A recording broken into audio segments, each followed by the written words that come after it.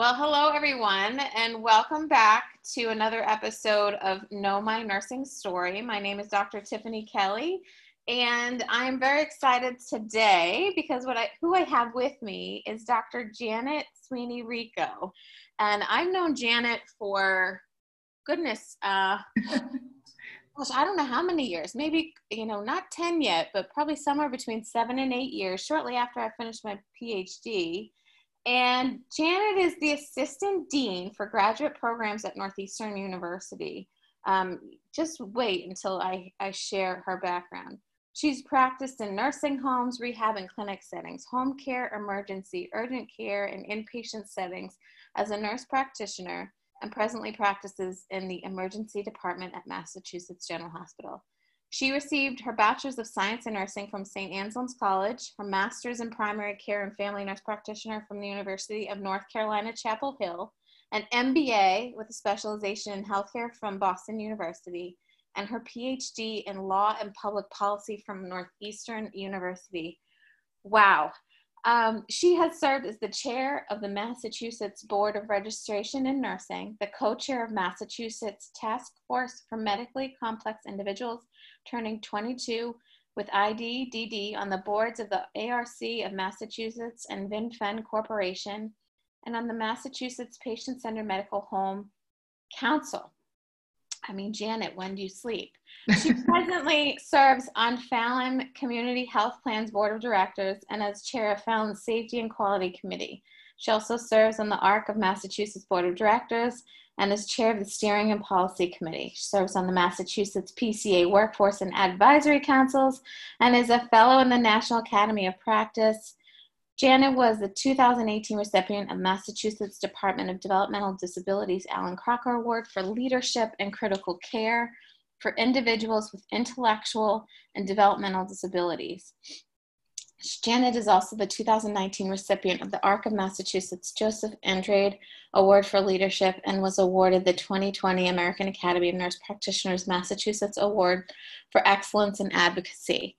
Wow. And for anyone that wants to take a peek at what I've just said, I will put Dr. Rico's bio in the show notes so you can take a look if there's something you want to follow up and ask her about. So I'm very grateful, Janet, that you took an hour out of your day to be here with me and participate in this interview. So thank you for joining us today. I really appreciate it. Oh, thank you so much, Tiffany. I'm just so honored to be here because all of what I've done is as a nurse. Right. And it's my passion. It's got a broad scope. And it really has been one of the biggest joys of my life is being a nurse. So I'm very, very excited to be here today. Janet, I've shared with you that I felt that the need to start this podcast to show others just how much someone can do in the field of nursing. And the variety of activities that you're involved in really represents how present nurses can be, mm-hmm. and busy and not just taking on one responsibility, but often many that contribute to a larger goal. But before we go into some of those, I want to take it back to what made you decide you wanted to become a nurse? Well, it's really interesting. I guess I was one of the traditional career-minded young woman really in the 70s is when I went back to my nursing program. And my grandmother was a nurse. My grandmother had been in the hospital in nursing, but her vast majority of her career was as a community health nurse. And she worked in the, with the poor in Boston. She worked actually in an occupational health setting for textile mills in Fall River, where she actually met my grandfather. So she is sort of the epitome of outside of the hospital nursing opportunities. And we're talking in the 40s, 30s, 40s, 50s. So I would listen to her stories, look at her books, and just became really very interested in the work that she had done as a nurse. So that was probably the biggest, I think, motivator for me to look into nursing. She was very creative, very compassionate, and, you know, really concerned about vulnerable populations. So again, I think at the tender age of, you know, whatever, 3 or 4, I was talking about wanting to be a nurse. So Oh my gosh, wow. where that came from. That's amazing. And to think you know, you had that influence at such a young age. Mm-hmm. Wow. So I've highlighted some of your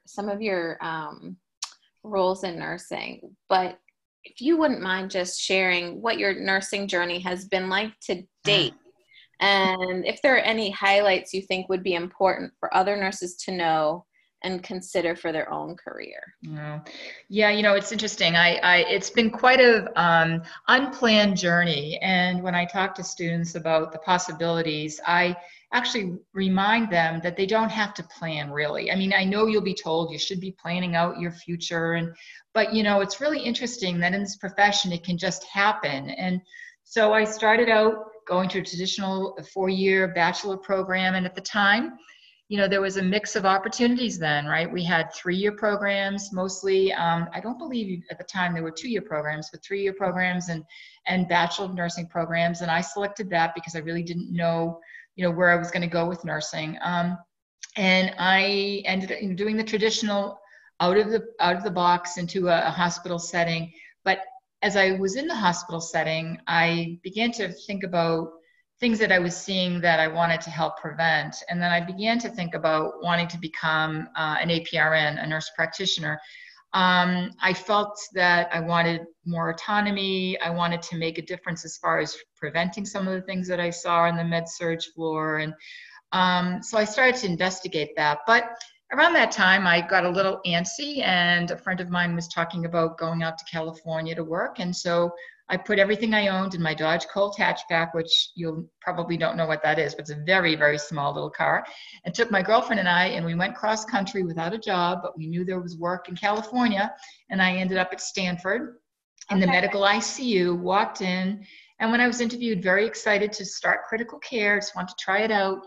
And I was a little bit naive, I suppose, at the time, but they were talking about something they didn't know why these people were coming in so immunocompromised, but that I would be caring for them. And was I okay with that?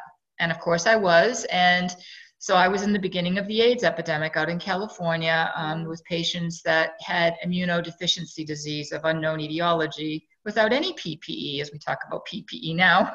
Wow. We had none because we didn't even know how it was transmitted. So that was the beginning of my and so I did that for a while, and then still without a diagnosis, and then moved into grad school at UNC Chapel Hill, University of North Carolina at Chapel Hill for their family practice program a year later.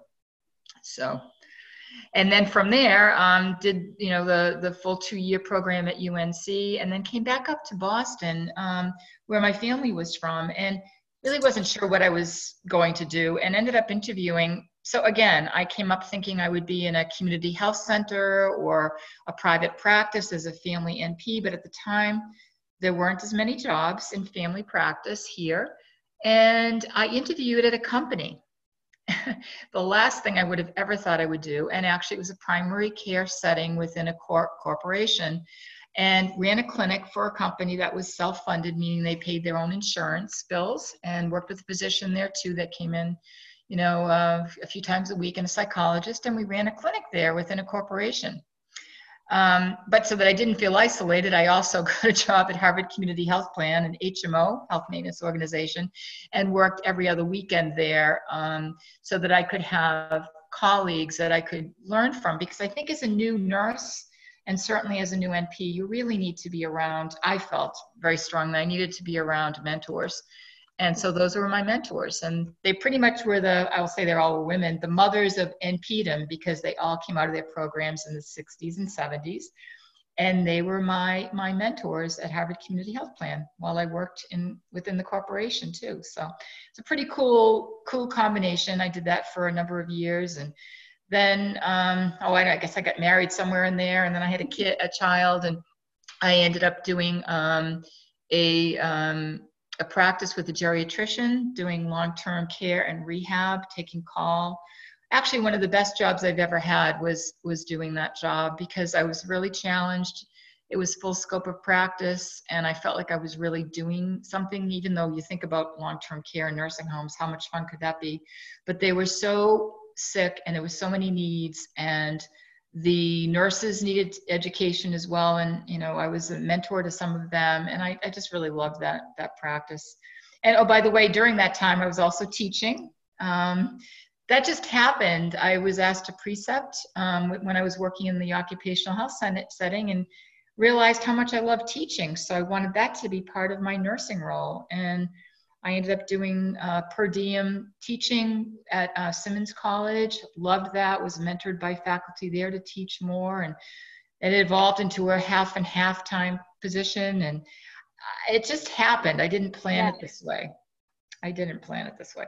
And then I ended up doing a home care practice also while I was teaching. And then ended up doing also a practice within the at Mass General. On one of the floors, we were supporting the junior residents on the floors, mostly with a lot of documentation and orders. It wasn't as rewarding as I had hoped it would be, but it was still an experience, and I learned a lot.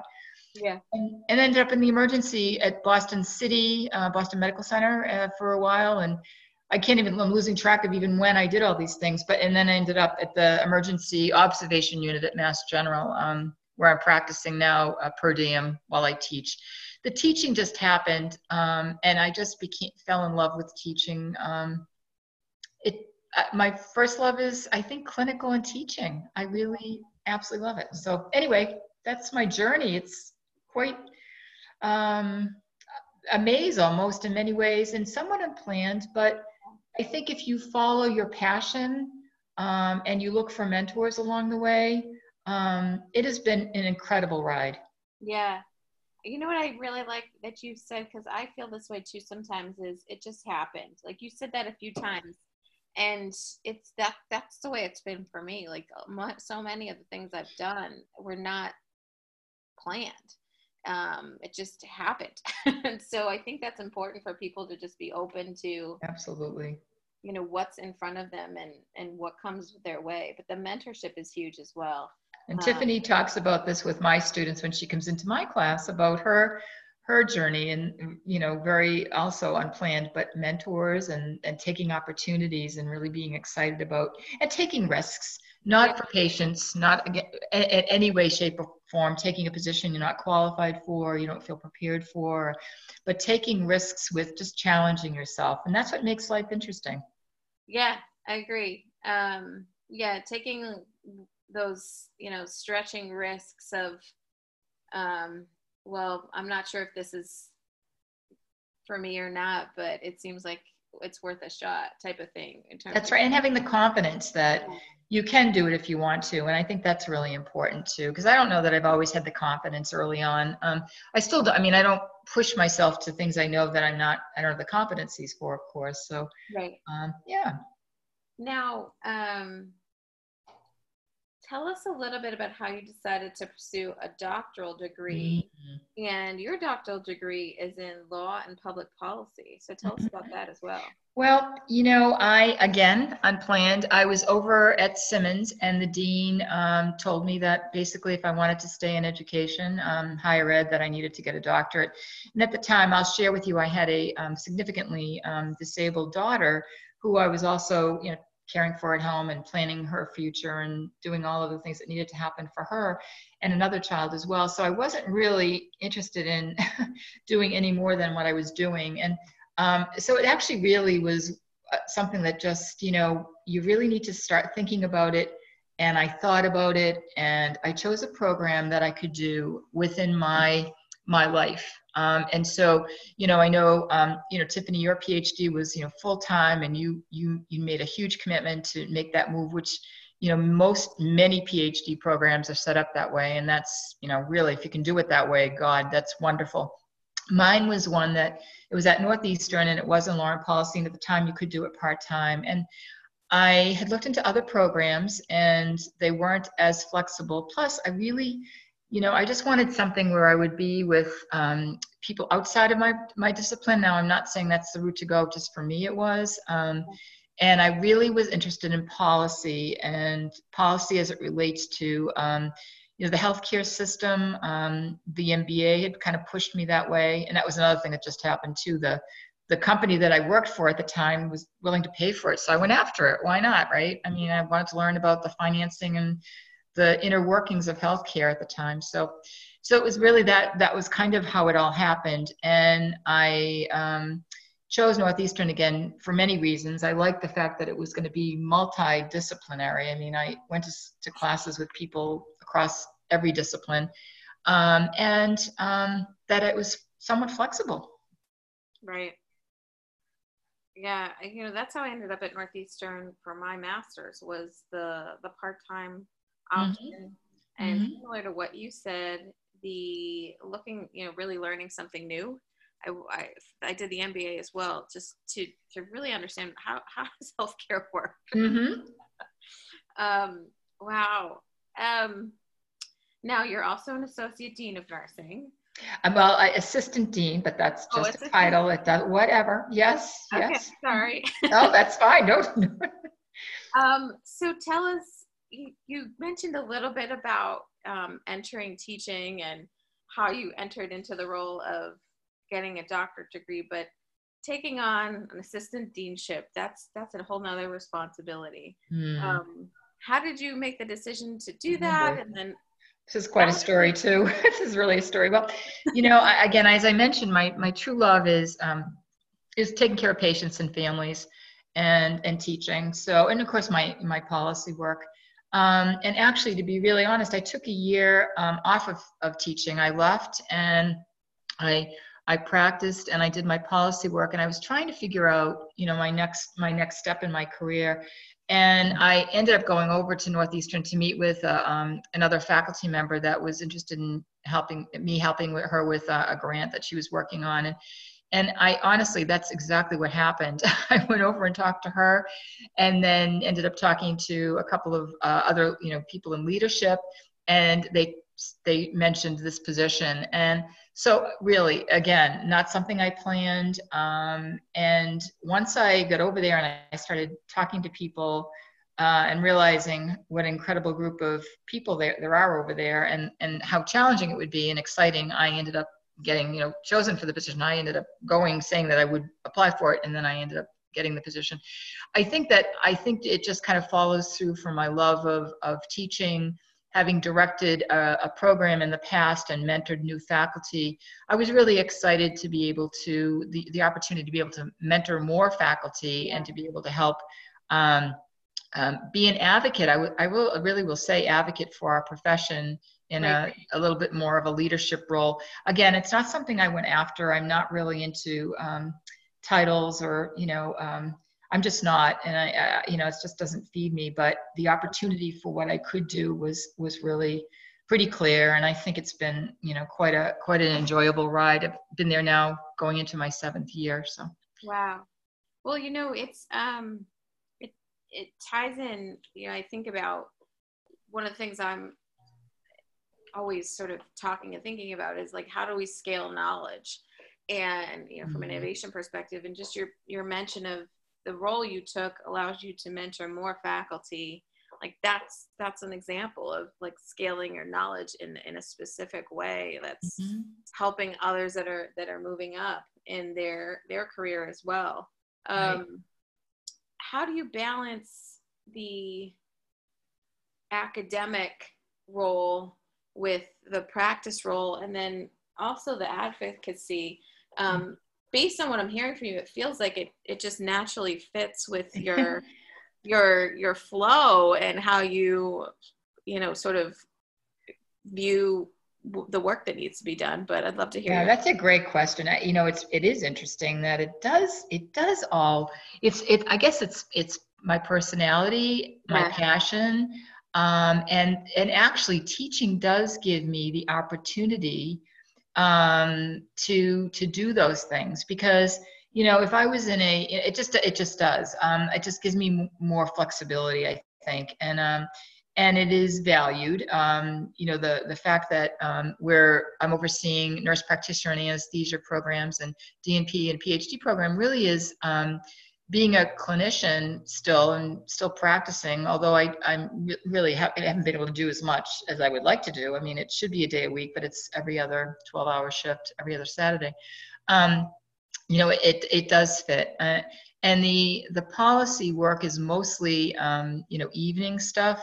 But also you can interweave. So in teaching, you can actually weave in your policy work or your advocacy interest into your academic position, because for instance, I have students that go to certain locations that I've been able to advocate to get them in there for rotations with helping people with intellectual developmental disabilities and increasing awareness.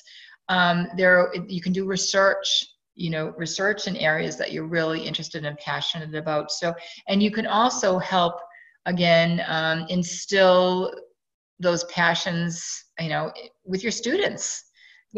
So that's what's kind of cool. It's like your entrepreneurship and innovation, to be able to really, put that light bulb on in a student and get them interested. And I've seen you do that even in the short, 3-hour class when you come into Northeastern. That's pretty cool.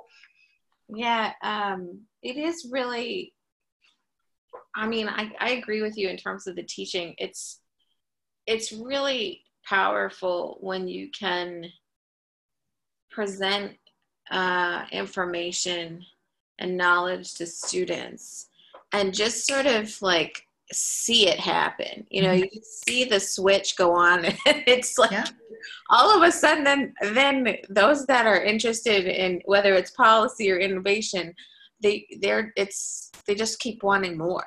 And it's part of our legacy in some ways too, isn't it? I mean, it's like what we're leaving behind, and to be able to close a chapter sometime in your career, whenever that is, but to know that you did that is just really pretty cool.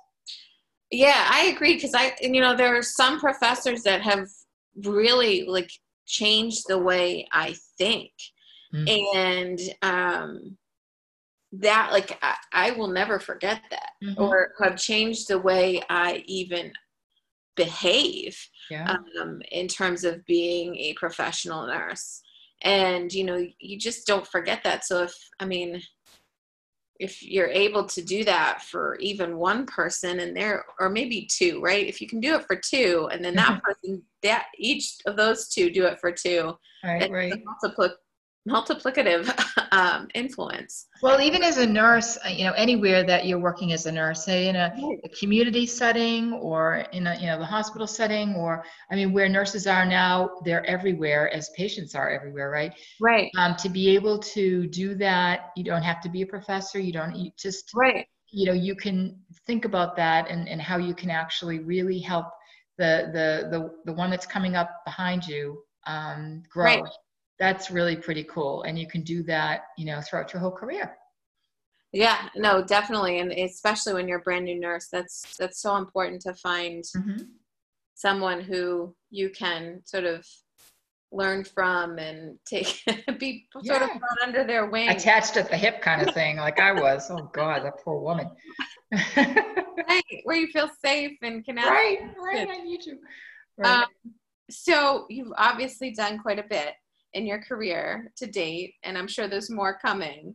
Is there any particular bucket list item of something you'd like to experience as a nurse in your career? Well, it is really interesting as I do want to put out here that, we had a community, really it was a home care symposium last June at Northeastern, highlighting the need for community care nurses, and how, hospital at home and the acuity out there in the field now is exponentially greater than, it was, 5-10 years ago, right? So I just want to highlight that. And so for me, I work right now where I work, well, first of all, because I really like the people there and I'm challenged, but it's limited, right? I because of my schedule, I can go, I don't take call, I'm not doing follow-up. And for right now, that's the only thing that really is going to work with my life. But I have a lot of interest now in thinking about palliative care, and I actually been meaning to, and I'm probably going to contact a couple of people that I know that are doing palliative care work, because I would really be interested in, you don't just walk into it. So, I mean, I don't know if I have the time to do a fellowship, but I really am very, very interested in PAL care. And, we need to really be pushing the agenda for, payment restructure for PAL care. I think with our bundle payment, which is coming down, which is here now. I mean, this fee for service is probably going to be by the wayside, who knows when, but if there's changes are coming, that palliative care will be given the priority that it should have. So I am very interested in looking into doing PAL care right now, actually. So we'll see, but that would definitely be in my bucket list. I think that's, I mean, that's such an important area of healthcare that where people are so vulnerable at that point in their lives, and just to be able to make that experience for everyone as what's the word I want to use? High quality, I guess, would be as possible. Just even accessible, because I know even in my own personal life, it was hard to find a palliative care provider who, would even be willing to come to the house, or that would be following you, with your family member. So it is, it's something that really is a huge need in our society. Again, I just want to highlight too that I would also like to become even more involved in shaking up the preparation of our nurses for community care. I'm on a rampage about it. The Secretary for Health and Human Services, Mary Lou Sutters, was going to come and speak to some of the, we were planning to invite all the nursing programs again in the state if they were interested in meeting with her. But we just need to figure it out, because our students in general are not given as many opportunities out in community settings to really appreciate the acuity out there and the autonomy, the independence, the challenge of owning community care, which I feel nursing should be owning. So that's what I want to do next too. I think the timeliness of this, of that in context of what we're going through right now, I don't watch every day Baker's, because we're in Massachusetts, Governor Baker's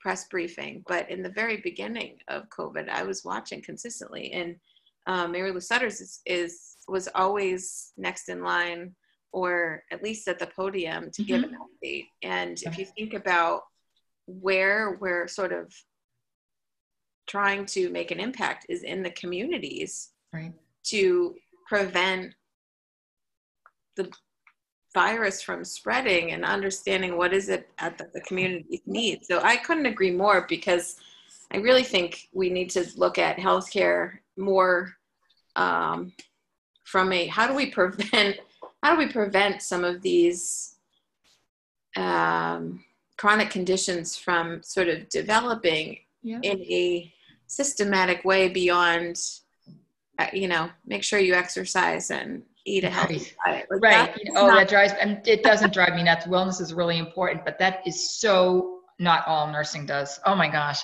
No. So I really feel like we need to switch it up.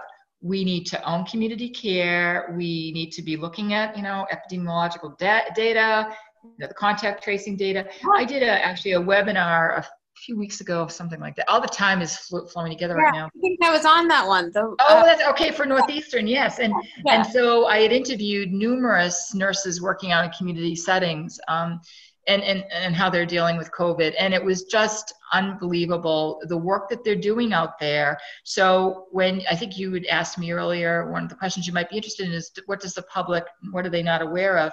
They're not aware of the complexity of nursing all we do.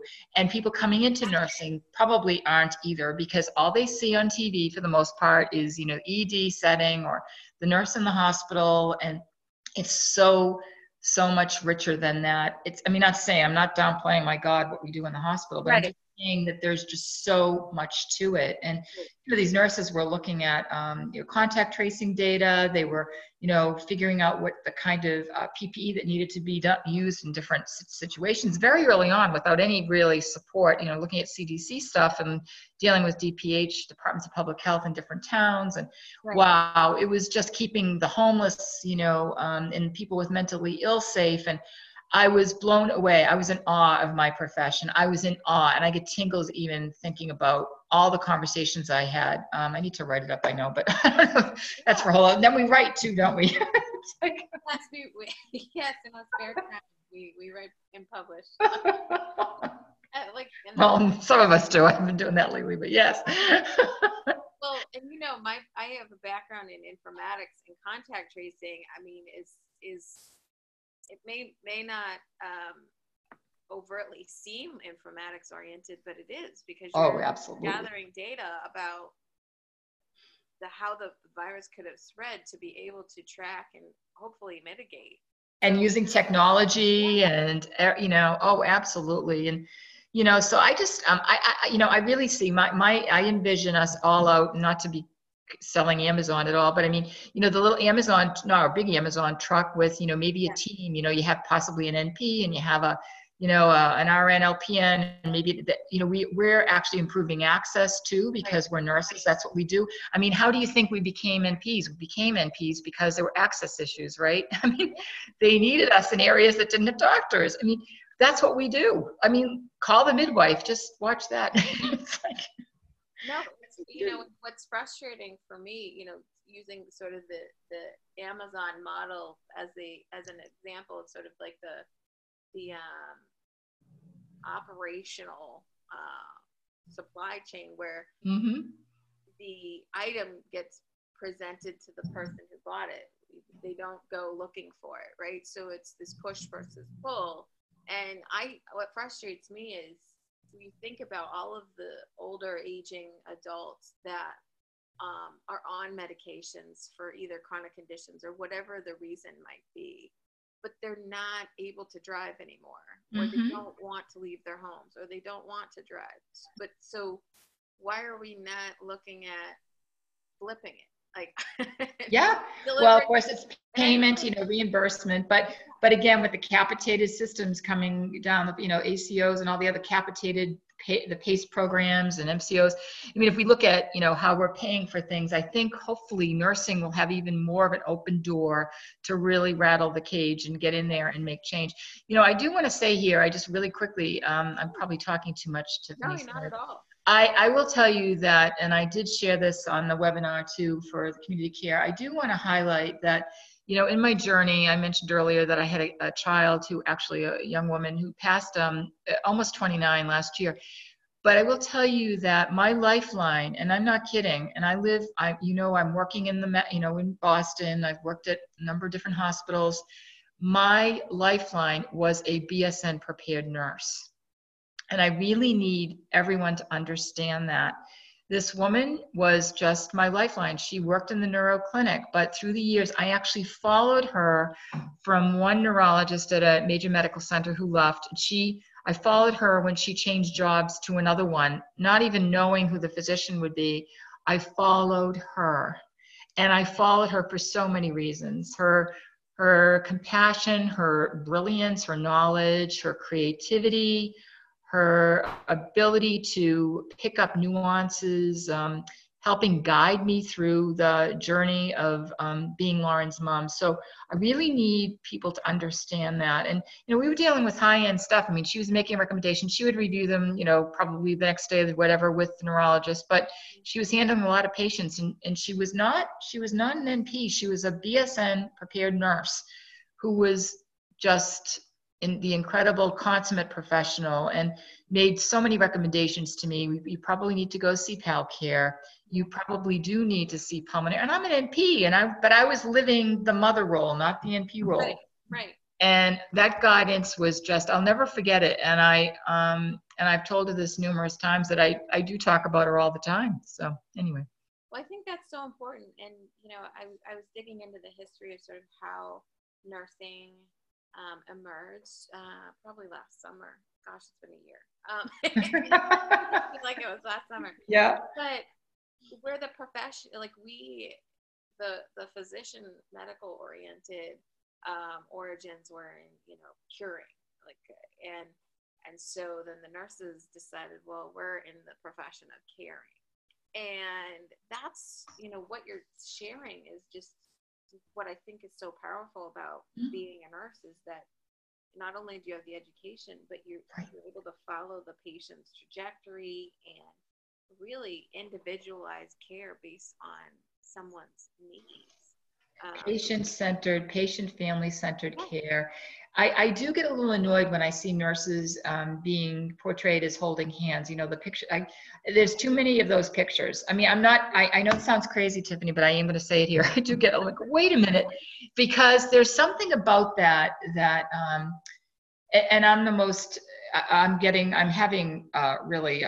DT trying to get out of not being able to touch people, because I hate that right now with COVID. You know, I'm one of those people. But that being said, that does give us this portrayal of we're able to hold hands. There's something about it that just drives me nuts. But anyway, because we're so much more than that. Oh my gosh! And the if that came out of sort of something I said, I apologize.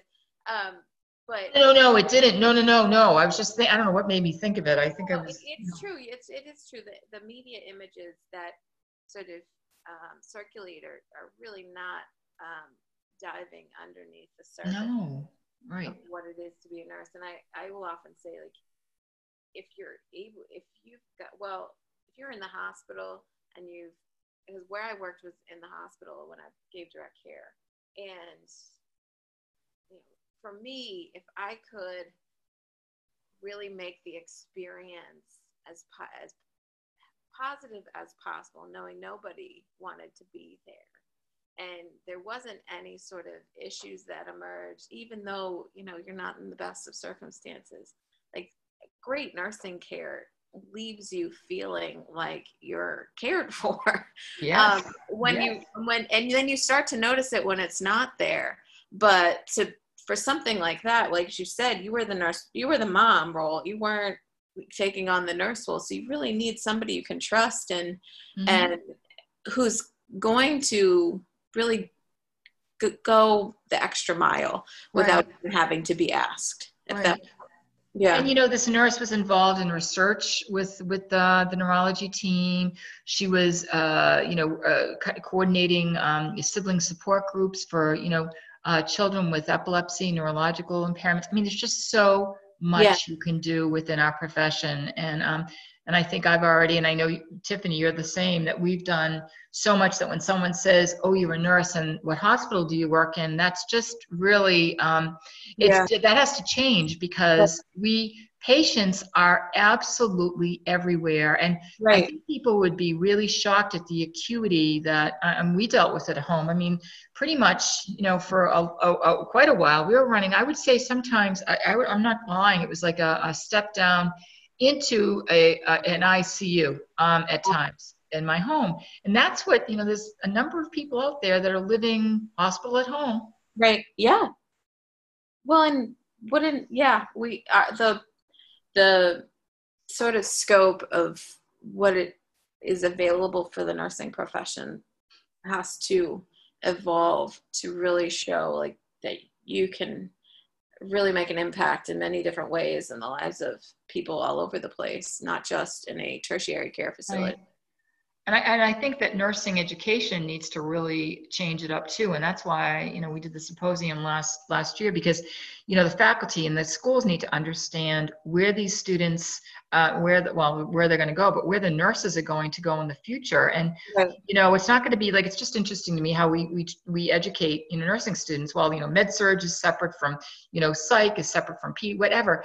And we typically train most of the time in the hospital. And, frankly, med surg is everywhere, as is psych, of course. And pediatric, complexity is, oh my God. I mean, that's where these pediatric home care vented children are, and in other settings, long-term care settings too. So anyway. Well, and even with the telehealth services that we've almost overnight accepted, even though it's been around for decades, that I don't see going away. No, it's not going to go away. Absolutely not. It's not as improved access so phenomenally. A lot of providers, NPs, PAs, physicians are very happy with it. And people who provide behavioral health have found, for many patients, it's been a godsend, actually. So. Right. Well, and, for the behavioral health perspective, consider someone who might be in need of behavioral health services, but maybe just don't even want to leave their house because they, being able to connect by way of a virtual platform takes that barrier away. And so I'm excited to see us really adopt that technology in a way that works not just for healthcare professionals, but also for patients. I think that that's an exciting, I'm hopeful we'll see more of how that can be beneficial. Well, again, another nursing thing, we actually was championing the virtual care consortium and ended up being a virtual care project through Northeastern, where we have a continuing ed program that we're rolling out. Oh, nice. And it'll be on virtual care and the teamwork in virtual care, artificial intelligence in virtual care, number of different modules. So, yeah. Oh my goodness.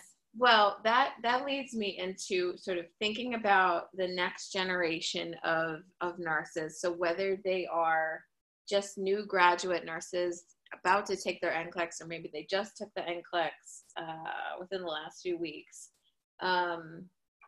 what advice would you give to those new graduate nurses? And then I have a follow-up question to that, but we'll start with those. Oh boy. Well, first of all, I think, congratulations on what you've already accomplished. It is huge getting through your program and then, awaiting the NCLEX, or if you've already taken it, congratulations, you'll do fine with the NCLEX. I hated it. I'll be really honest with you, and look what I've achieved. I just wasn't one of those multiple choice, pick, 2 out of whatever people, but I got through it. And so kudos to you. It's a huge accomplishment. I would say when I even see new grads at work, that what I would say to you is really humble, I think is a word I like to use, and humble in a good way, to never, ever be afraid to ask. Now, I've been doing my job for eons, and I'll sit there and I'll ask the NP beside me, who's younger than my daughter, a question, and I will have no hesitancy to do so. Being able to tell a family member or patient, I'm not sure I'll be back. I think that's really a huge thing to really feel comfortable with, is being comfortable with not knowing and saying so. I think that's number one. Finding, as we mentioned earlier, a mentor. It may not be your preceptor. It might not be, and that's okay. But finding that mentor, when I worked at Beth Israel in Boston, my first year or so out of school, and one of my mentors was they had LPNs on the floor at that time. She was and of course I had my RN mentor who was extraordinary, but I also felt very comfortable going to her. She'd been on the floor for years. She was very seasoned, very kind, and she had a wealth of knowledge, so I found my mentors early on. So I think those would be 2. And I think the other thing I would say is you're living through a pandemic, so never question your resilience and your ability to be calm under fire. I'm still learning that. I'm not going to deny it.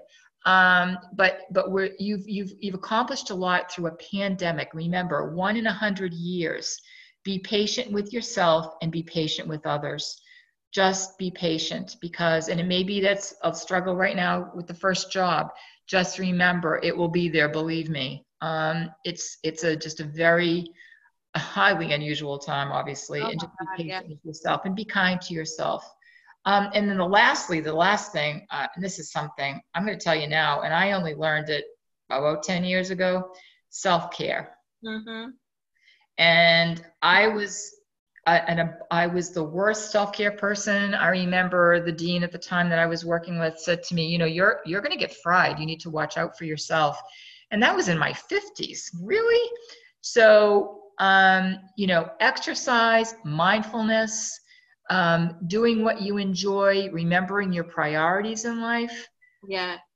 Really, really important. And, you're going to have times. My first year out, I took care of a young woman who was dying of cancer. I was devastated, and I personalized it. I remember struggling during that time with it. So reach out for help if you need to, when you feel like you're struggling with something, because you're going to see, as you already have, but even more so, life and death, and life at its best and life at its worst. So, You know, the self-care, I'm not far behind you. I feel like I just figured that out in the last 2 years. And yeah, it's so important. Like, if there's one thing that I could go back and institute as a daily behavior. Tiffany, that's funny you should say that, because I was just thinking of that this morning. I don't know. I just went and got I did go, I'm going to tell you on Zoom, oh my God, on this whole thing, that I actually did go get my nails done, which I have been very, very careful with COVID. We're in Massachusetts, we're doing well, but it's because we're doing, I think in general, people are doing the right thing. But I did go get my nails done. But, it's so funny, because I'm thinking I should have been doing things like that, all along, but I really, and, taking a walk. So. Yeah. Cutting, like changing sleep, not prioritizing my care, hours at a time, like those things that you realize. So I agree with you on all of those, especially the living through a pandemic. That is definitely. And I guess a couple of things, I guess I could say a lot actually, but I won't keep on going. But the other thing is just enjoy being in the presence of patients, and really relish that connection you have with a patient, and they'll pick up on that. Even if you're nervous about something you haven't done yet, or you're nervous about what's happening with them or whatever, really your connection with that patient is so incredibly powerful. It is so powerful. So just relish that and enjoy that, and occasionally use, very selectively, I found you can use humor, but again, very carefully, in the right settings to make patients feel less stressed. And you mentioned that, Tiffany, earlier, about no one wants to be there in the hospital, which I really picked up on. And trying to lighten it up for them is really a very, if you're working in the hospital, or if you're working even in the home, or if you're working in another community setting, just lightening it up can be helpful. But again, appropriate use of humor. Now, for those that maybe already have started their nursing career, and for me, this happened really early. Like, I knew I needed to make a change, but I felt sort of alone in that process. I had to actively sort of figure out like what my options were. What, if there's someone like that listening, any advice you have for those looking to make a change in their career? Well, reach out. And as your network grows, people will reach out to you too. And never burn a bridge, by the way. Of course, you've heard this before, but just remember, it's really true.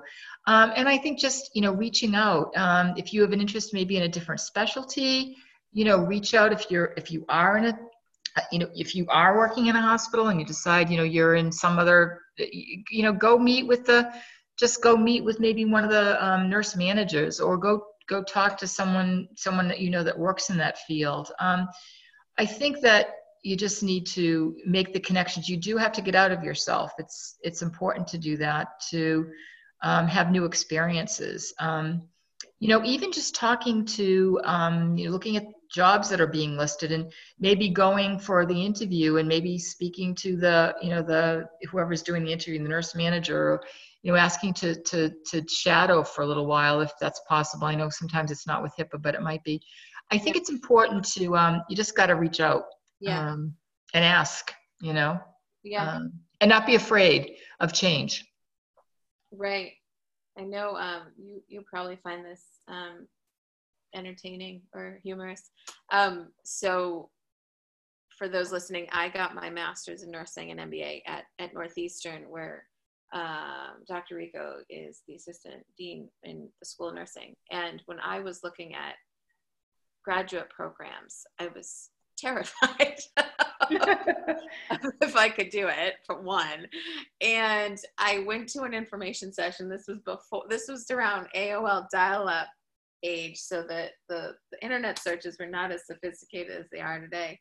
And I ran into Jane Arroyan, and I went to one information session, and Jane was at the table. And then I went to a second. And I was still the only one at the table, but Jane was there, and Jane looked at me and said, "Now, Tiffany, next time I want to see your application. I don't want to see you at another one of these information sessions." I did that for my doctoral program. I did it for the master's. Well, not the MBA as much, but the master's. I went and I just talked to people. Actually, even before I did the NP, I went and talked to faculty at a couple of schools because I wasn't sure. I just talked to people. Yeah. So it's just the second time she just had a way of just being like, "Oh, I don't think you need to come again." Oh, that's great. You don't need, just apply. Right. All right. So the last question, Janet, unless you have something else you want to make sure we cover. And we've talked a little bit about this. Is there anything you'd like to share with our audience about being a nurse that may not be well known or understood by the general public?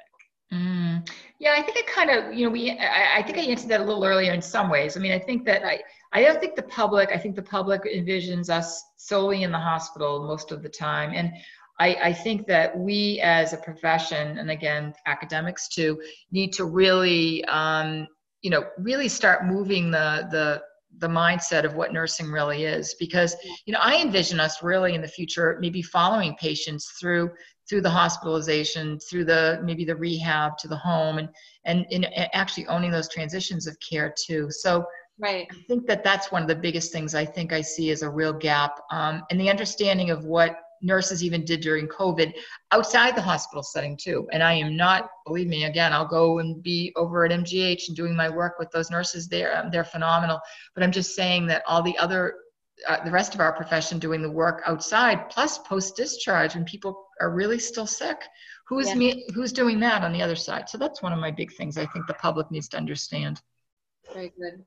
Is there anything I didn't ask you that you think would be? Oh, I think we covered a lot, Tiffany, I think. Yeah, and I feel like I could talk to you for several more hours. But we always do, Tiffany. I love talking to you. Janet is such a lovely person and always makes you feel special, whether you're guest lecturing or a student or a patient, and just has a way about her that you would never know just how busy she is, because she gives you her undivided attention.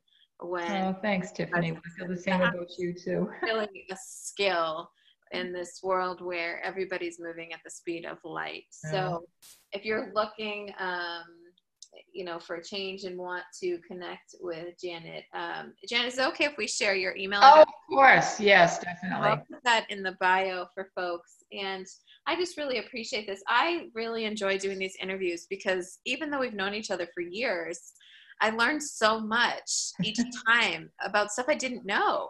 And so I'm glad that we're able to share it with other people as well. Well, thank you so much, Tiffany, for this opportunity to, talk about what I love, nursing, and just been great. And thank you so much for the opportunity. And thank you for doing this. It's really important work. So great, Janet. Well, thank you again. Thank you to all of the listeners who joined us for today's episode of Know My Nursing Story. We at Nightingale Labs would love to hear what you think about the podcast. If today's story resonated with you, we'd be delighted if you'd let us know or share with your friends and family. If you are a nurse who has a story you think we should consider, please reach out to us. We're always looking for new Know My Nursing Story guests. With that, stay safe and be well. This is Dr. Tiffany Kelly.